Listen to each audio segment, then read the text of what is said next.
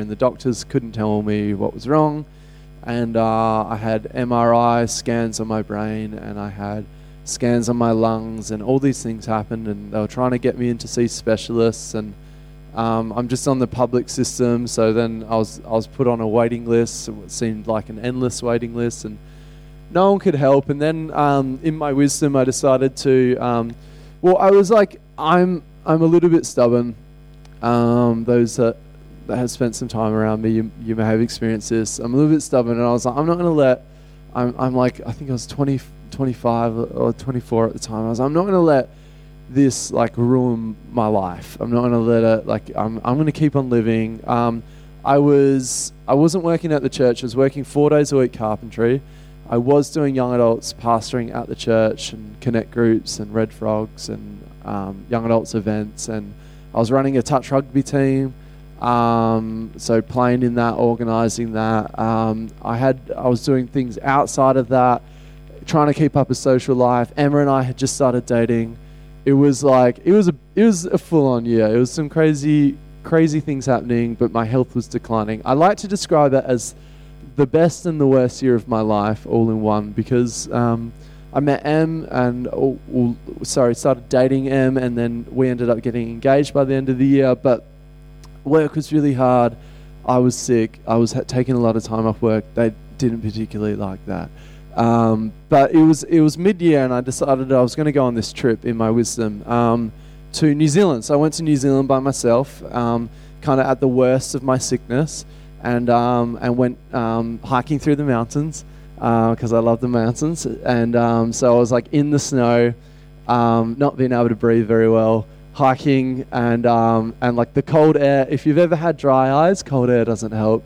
I was loving life and not loving life at the same time. And so then I flew to Melbourne. I remember my friends that lived in Melbourne. I flew in and I texted him and I was like, hey dude, like I'm really quite unwell, so maybe I'm just gonna sleep for the first day and try and take it easy, and then maybe we can go out the next couple of days. He's like, yeah man, no worries. And I got into Melbourne, and he's like, do you want to grab a coffee first? I'm like, yeah. That coffee turned into 5 different cafes. I have a passion, zeal for coffee in my life. And that turned into a big cafe crawl, and then we were just like, I'm a big foodie, so we're hitting up all these places in Melbourne, and that turned into like 3 days of that, no rest. I think the next day I woke up, I got a chance to, a beautiful opportunity to vote. It's a privilege to vote. It was a federal election. I didn't register as an interstate vote. I had to go and stand in the city for 2 hours in a line in the cold. And Melbourne gets cold and in the shade, and stand in line waiting to vote, while like volunteers just walked up and down the line telling people, you should have known better. You should have put like an absentee vote in. You should have known you were coming to Melbourne. It's like, come on, man. Like everyone in the line's already in pain. Like, just give us a break. But it was tough. And then after that, I flew up to Sydney to meet up with crew from Cornerstone. We were going to Hillsong Conference. If you've ever been to Hillsong Conference, it's incredible, but it's also incredibly exhausting. So I had like a 2.5-3 week holiday at the kind of worst point in my health, and I came back so exhausted and so wrecked. But then I was just back into what I was doing. I was back into working and studying. That's how I was doing my Bachelor of Theology, so 2 units of that on top of my work and young adults responsibilities, and I was so wrecked. And I remember at one point in Melbourne, my friends had gone to bed, and I was sitting in my room, and I was like, I couldn't breathe. I was like, oh, man, should I call an ambulance? It's one of those moments where I was like, I've always had my health, so I just didn't really know what to do in these situations. I was like, should I call an ambulance? God, what should I do in this situation? Thankfully, I made it through the night without having to go to hospital. But it turns out it wasn't until May, so halfway through 2017, that I finally got my appointment with the respiratory specialist. And I'd actually, around about November, December, I'd miraculously recovered from most of my symptoms. I was breathing again. I didn't have the dry eyes. I didn't have a cold for the first time in 9 months, which was amazing. Imagine having a cold for 9 months. It's not fun. I still struggle with headaches, thus this morning, struggling into church. But I remember sitting down with my respiratory specialist, and he was like, so basically what we think has happened is that you got a viral infection that worked into the base of your lungs, and it mimics asthma symptoms.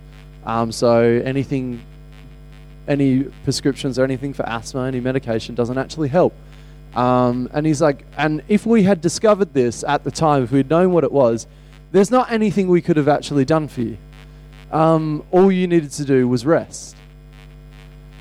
And I didn't rest. I'm not very good at resting. And that's what I believe that God wants to talk about this morning with us as a group, as a church, is this idea, rest. And that's what my sermon's entitled this morning, and that's what I'm going to speak into. So before we get into that, let's just pray together. Yeah, Lord, you know what you want to do this morning, God. And Lord, we just ask that, Lord, we thank you that your Spirit is in this place, Lord, that we sense your Spirit through the worship, and Lord, and just even now we sense the peace that your Spirit brings, Lord.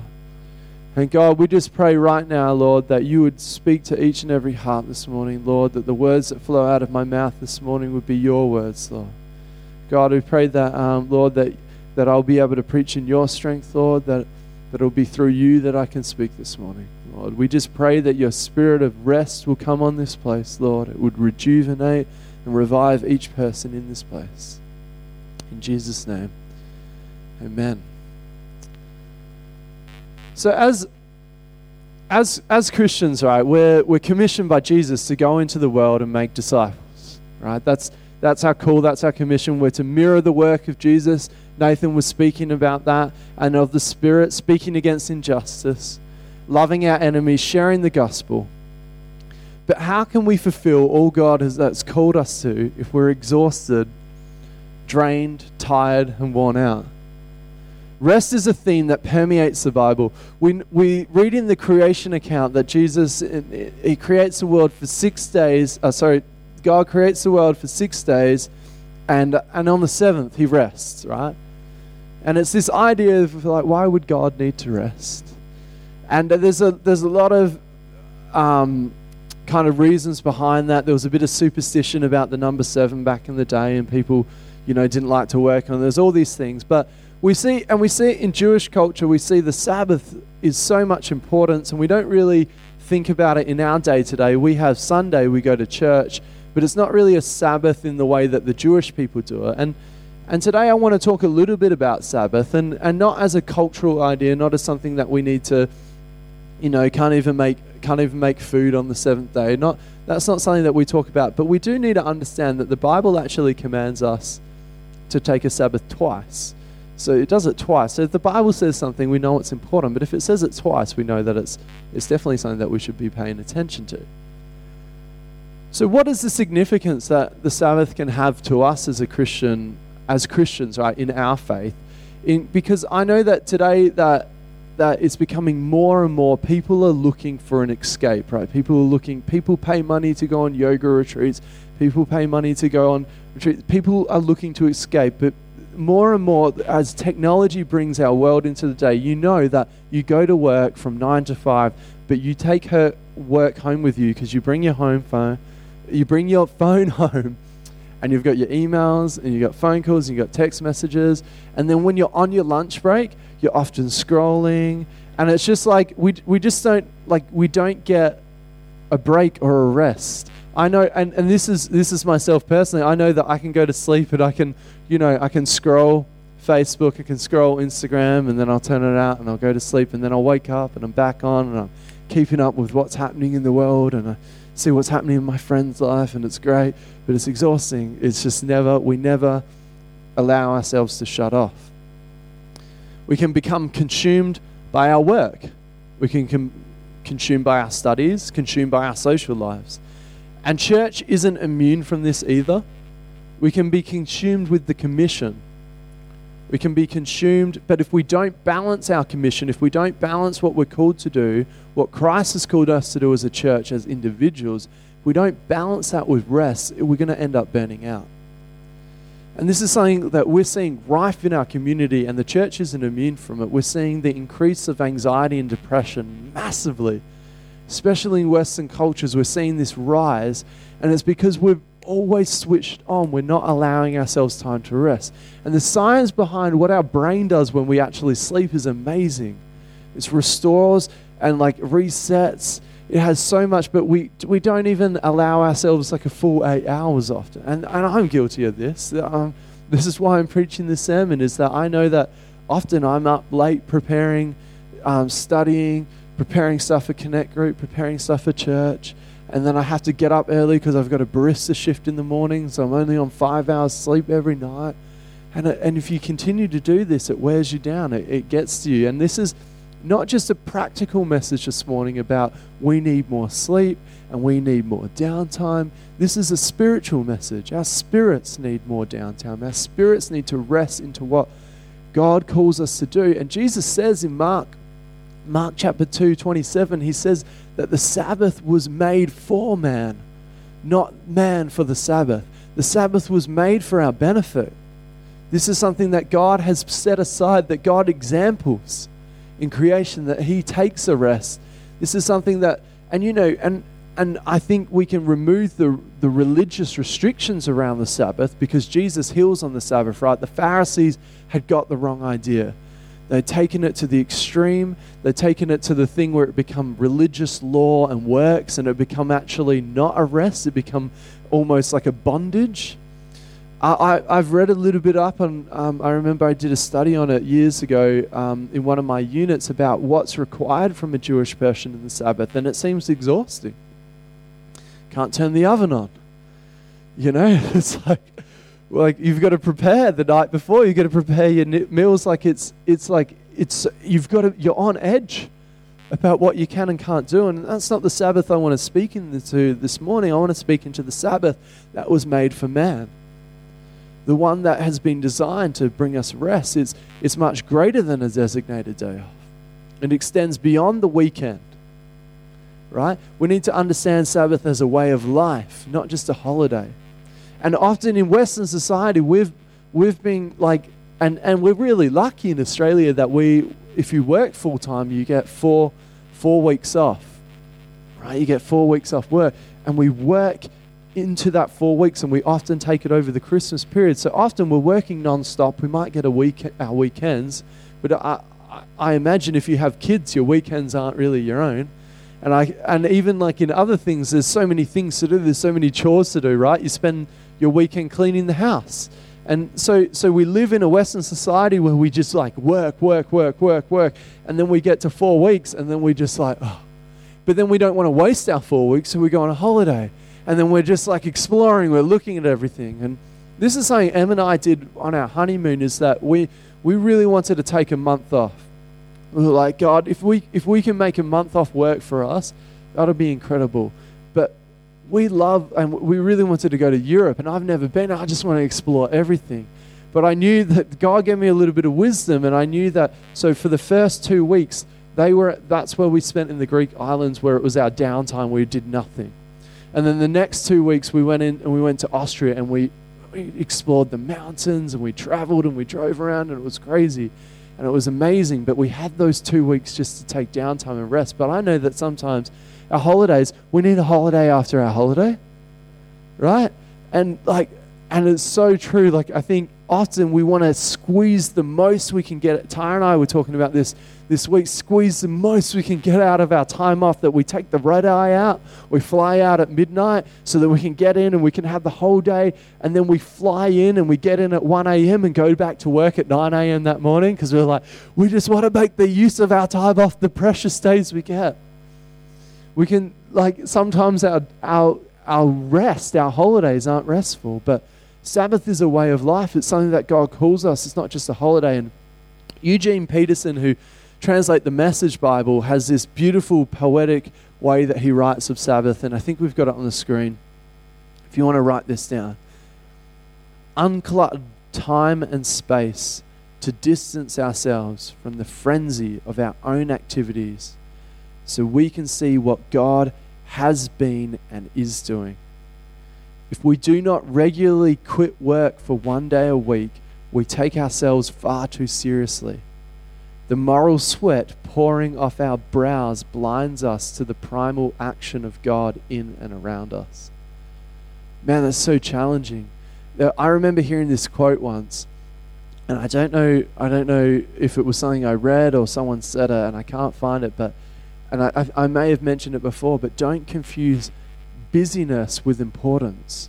Sometimes we can busy ourselves so much, we can be like, I'm doing the work of the kingdom. I'm doing the work of the church. I've got to do this. Like, you've got your work, you've got your sports and your social life, and then you're like, I've got to do all these things in church. I've got to serve.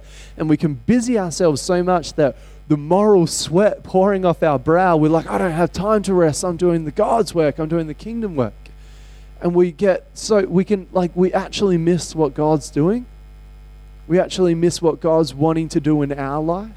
And when we actually take a moment to sit and rest in when was the last time you rested in the presence of God, that it was so tangible to you, that it just flooded over you and you just rested, and then you saw clearly what God wants to do?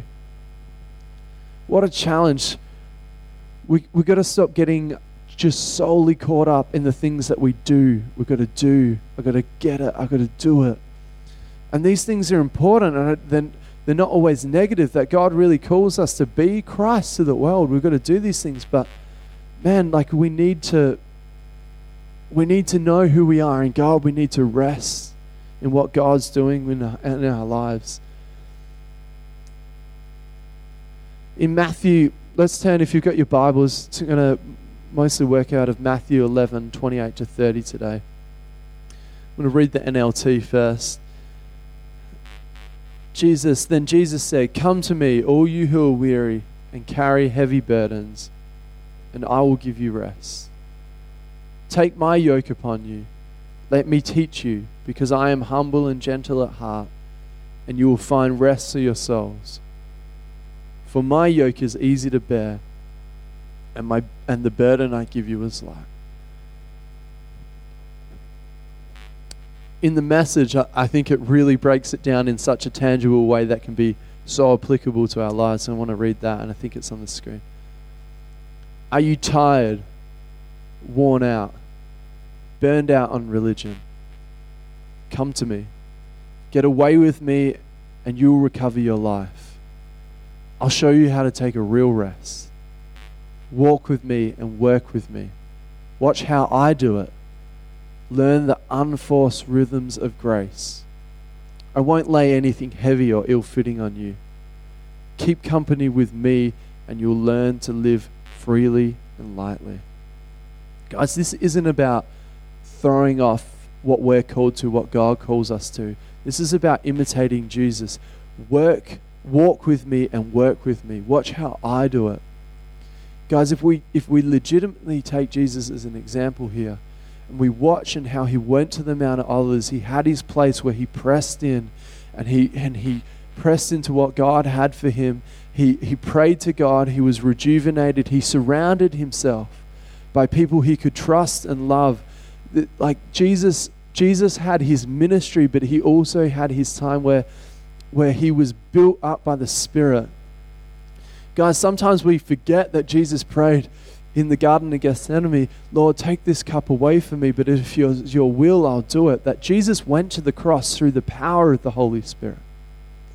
That this is something that Jesus, as a man, just sweated over and agonized over, but through the power of God in him, he was able to do what God had called him to and what he had submitted to.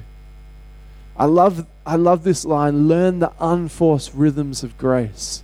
This is Jesus' invitation to us, to come to him, to be released from our shame and our sin, to be released from our burdens. Guys, Christianity shouldn't be burdensome and exhausting. We know that it comes with its challenges. It calls us to pick up our cross. We know the cost of Christianity, but when we enter to the slipstream of what God's calling us to do, when we work in what God's doing, when we stop getting caught up and busy about the things that we think that God might call us to, when we spend time. Guys, when church begins to become a task, when we leave on a Sunday more exhausted when we came, how are we supposed to carry the gospel into our weekly lives? How are we supposed to be all Christ has called us to be if we aren't resting in who Christ is? How am I supposed to love my neighbor, let alone my enemy, when I'm so exhausted? This is my challenge today, church, is how are we supposed to share the good news if it isn't good news to us? When we become despondent, we need to turn to Jesus, answer his invitation, and enter into the rest he offers. So what does it look like to enter God's rest? When we take time, we put aside distractions, when we turn off our phone, take a break from our studies or our work, when we push the to-do list out of our mind, when we still our mind and all the distractions that compete for our attention, when we fix our hearts on God, we ask with Eugene Peterson, what have you been doing in my life, God? What are you doing now? What have you been doing and what are you doing now? So my first point this morning, guys, is rest brings peace. When we enter the rest Jesus calls us into, we encounter his peace that transcends all understanding. He is the Prince of Peace and he stills our anxious heart. Our anxieties begin to fade when we know who God is, which in turn tells us who we are. When we know who God is, we know who we are. We are made in the image of God. Who we are in our truest self is when we reflect the image of Jesus. When we enter into what he's called us to, in his rest we begin to sense the Father's heart for us. Deep love directed towards us. Deep longing for relationship extended towards us. Surrounded by his love, we begin to live freely and lightly in the yoke of Jesus. I'm going to be finishing up in a moment, guys, because I really felt that God laid on my heart when I was preparing yesterday or on Friday, and I was just really praying about what God wanted to do. I really think that God wants to do some ministry this morning in this area, so I want to leave time for that. I'm going to wrap up in a minute so we can have some time on the altar where we can pray together and pray for one another. And I'm going to unpack, I'm preaching next week, I'm going to unpack this point a bit more, that rest empowers us. When we enter God's rest, we begin to get a sense of what we're called to. How can we know the will of God for our life if we aren't spending time resting in his presence? How can we know the voice of the Father if we never set aside time to listen to it? With our heads full of the noise of busyness and distraction, we can't hear God's voice. But when we stop and we rest in God's presence, we begin to get a sense of what he's doing, what he's calling us to do. Two of our core values at Cornerstone Church are communion and commission. But how can we live out our commission unless we enter into communion with God and each other? It's in our resting place with God that we begin to understand what our commission is. It is only by the power of the Holy Spirit that we can live out our commission. And it is only in the resting place that we first tap into. I'm not saying that we can't experience the Holy Spirit when we're working in commission, but we need to start from a point of rest. We need to recharge our batteries, if you like, in what God's speaking and what God's doing to us. I love the wisdom of Bernie in leaders' meetings and how he always brings it back to the Spirit. He's like, we need to be sensitive to what the Spirit's doing here. We need to know what the Spirit's doing here, and that takes time to get used to what the Spirit's leading us into. That takes practice. It takes formation. This is something that we need to work into our lives so that we would be empowered by the Spirit, that we could live out the Great Commission, that we could go out and make disciples of each other. We can go out and we can bring good news to the poor, that we could bind up the brokenhearted, that we could live everything that in our benediction, that we could live what our benediction is, we need to be empowered and resting in what the Holy Spirit is doing. I want to read this message again. Are you tired, worn out, burned out on religion? Come to me. Get away with me and you'll recover your life. I'll show you how to take a real rest. Walk with me and work with me. Watch how I do it. Learn the unforced rhythms of grace. I won't lay anything heavy or ill-fitting on you. Keep company with me and you'll learn to live freely and lightly. Listen, it says, Jesus will show us how to rest. Walk with him and work with him. Follow his example. Jesus was the king of resting, guys. He took a nap on a boat in a storm. All right? What a crazy example of taking a rest, right? Jesus had so much peace, and he rebuked the disciples when they were freaking out. Seriously, Jesus always taught us to seek out the Father in prayer, rest in his presence. When we enter the rest with Jesus, we're empowered to live the life we're called to. It's empowering. Man, how good's a nap? It's empowering, right? Sometimes I've worked a full day and I know I've got a party at night, I've got something to go to. Man, if I can get in a power nap, it's empowering. I'm ready to go. But often I don't have time for a nap, so I just have a coffee. A coffee is empowering only to a certain level. We've got to rest in what God wants us to do. I'm going to ask the band to come.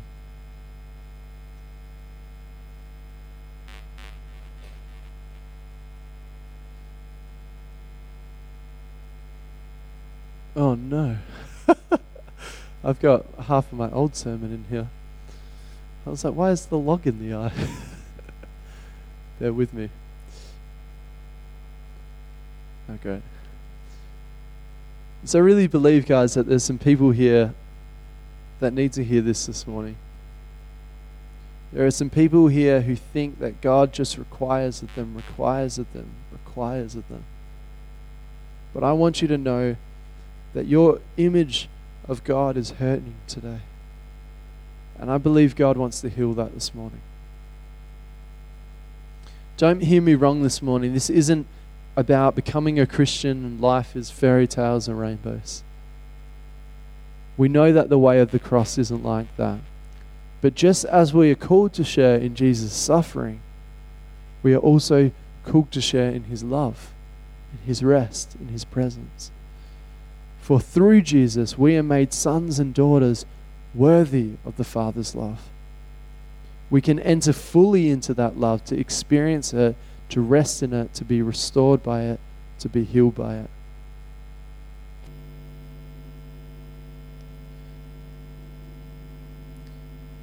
This is the table,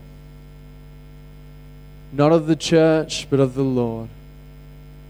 It is made ready for those who love God and those who want to love God more. So come. You who come here often and you who are visiting for just the first time, come. You who have tried to follow Jesus, you who have failed in following Jesus, and you who have just decided to follow Jesus for the first time, come. Let nothing empty this table of its power. Let nothing keep you from love's feast. Leave judgment behind and receive mercy. Leave indifference behind and receive God's grace. Church, we have come as we are, but by his grace we are sent out not the same. For in this place the Spirit that anointed Christ has been poured out on us. He has exchanged a crown of beauty for our ashes, the oil of joy for our sorrow, a garment of praise for our spirit of despair. He has spoken over us a new name, oaks of integrity, and prophesy we will grow into a canopy of his beauty, to bless and rebuild this city in his unfailing, non-violent love. So go, broadcast good news to the poor, bind up the brokenhearted, prophesy freedom for captives, let the blind see, set free the oppressed, live jubilee and forgive, blessing our enemies, because Christ has shut the book on vengeance. Go now in his liberating grace that pardons and empowers sinners like us to participate in God's kingdom of mercy. And all of God's people said, Amen.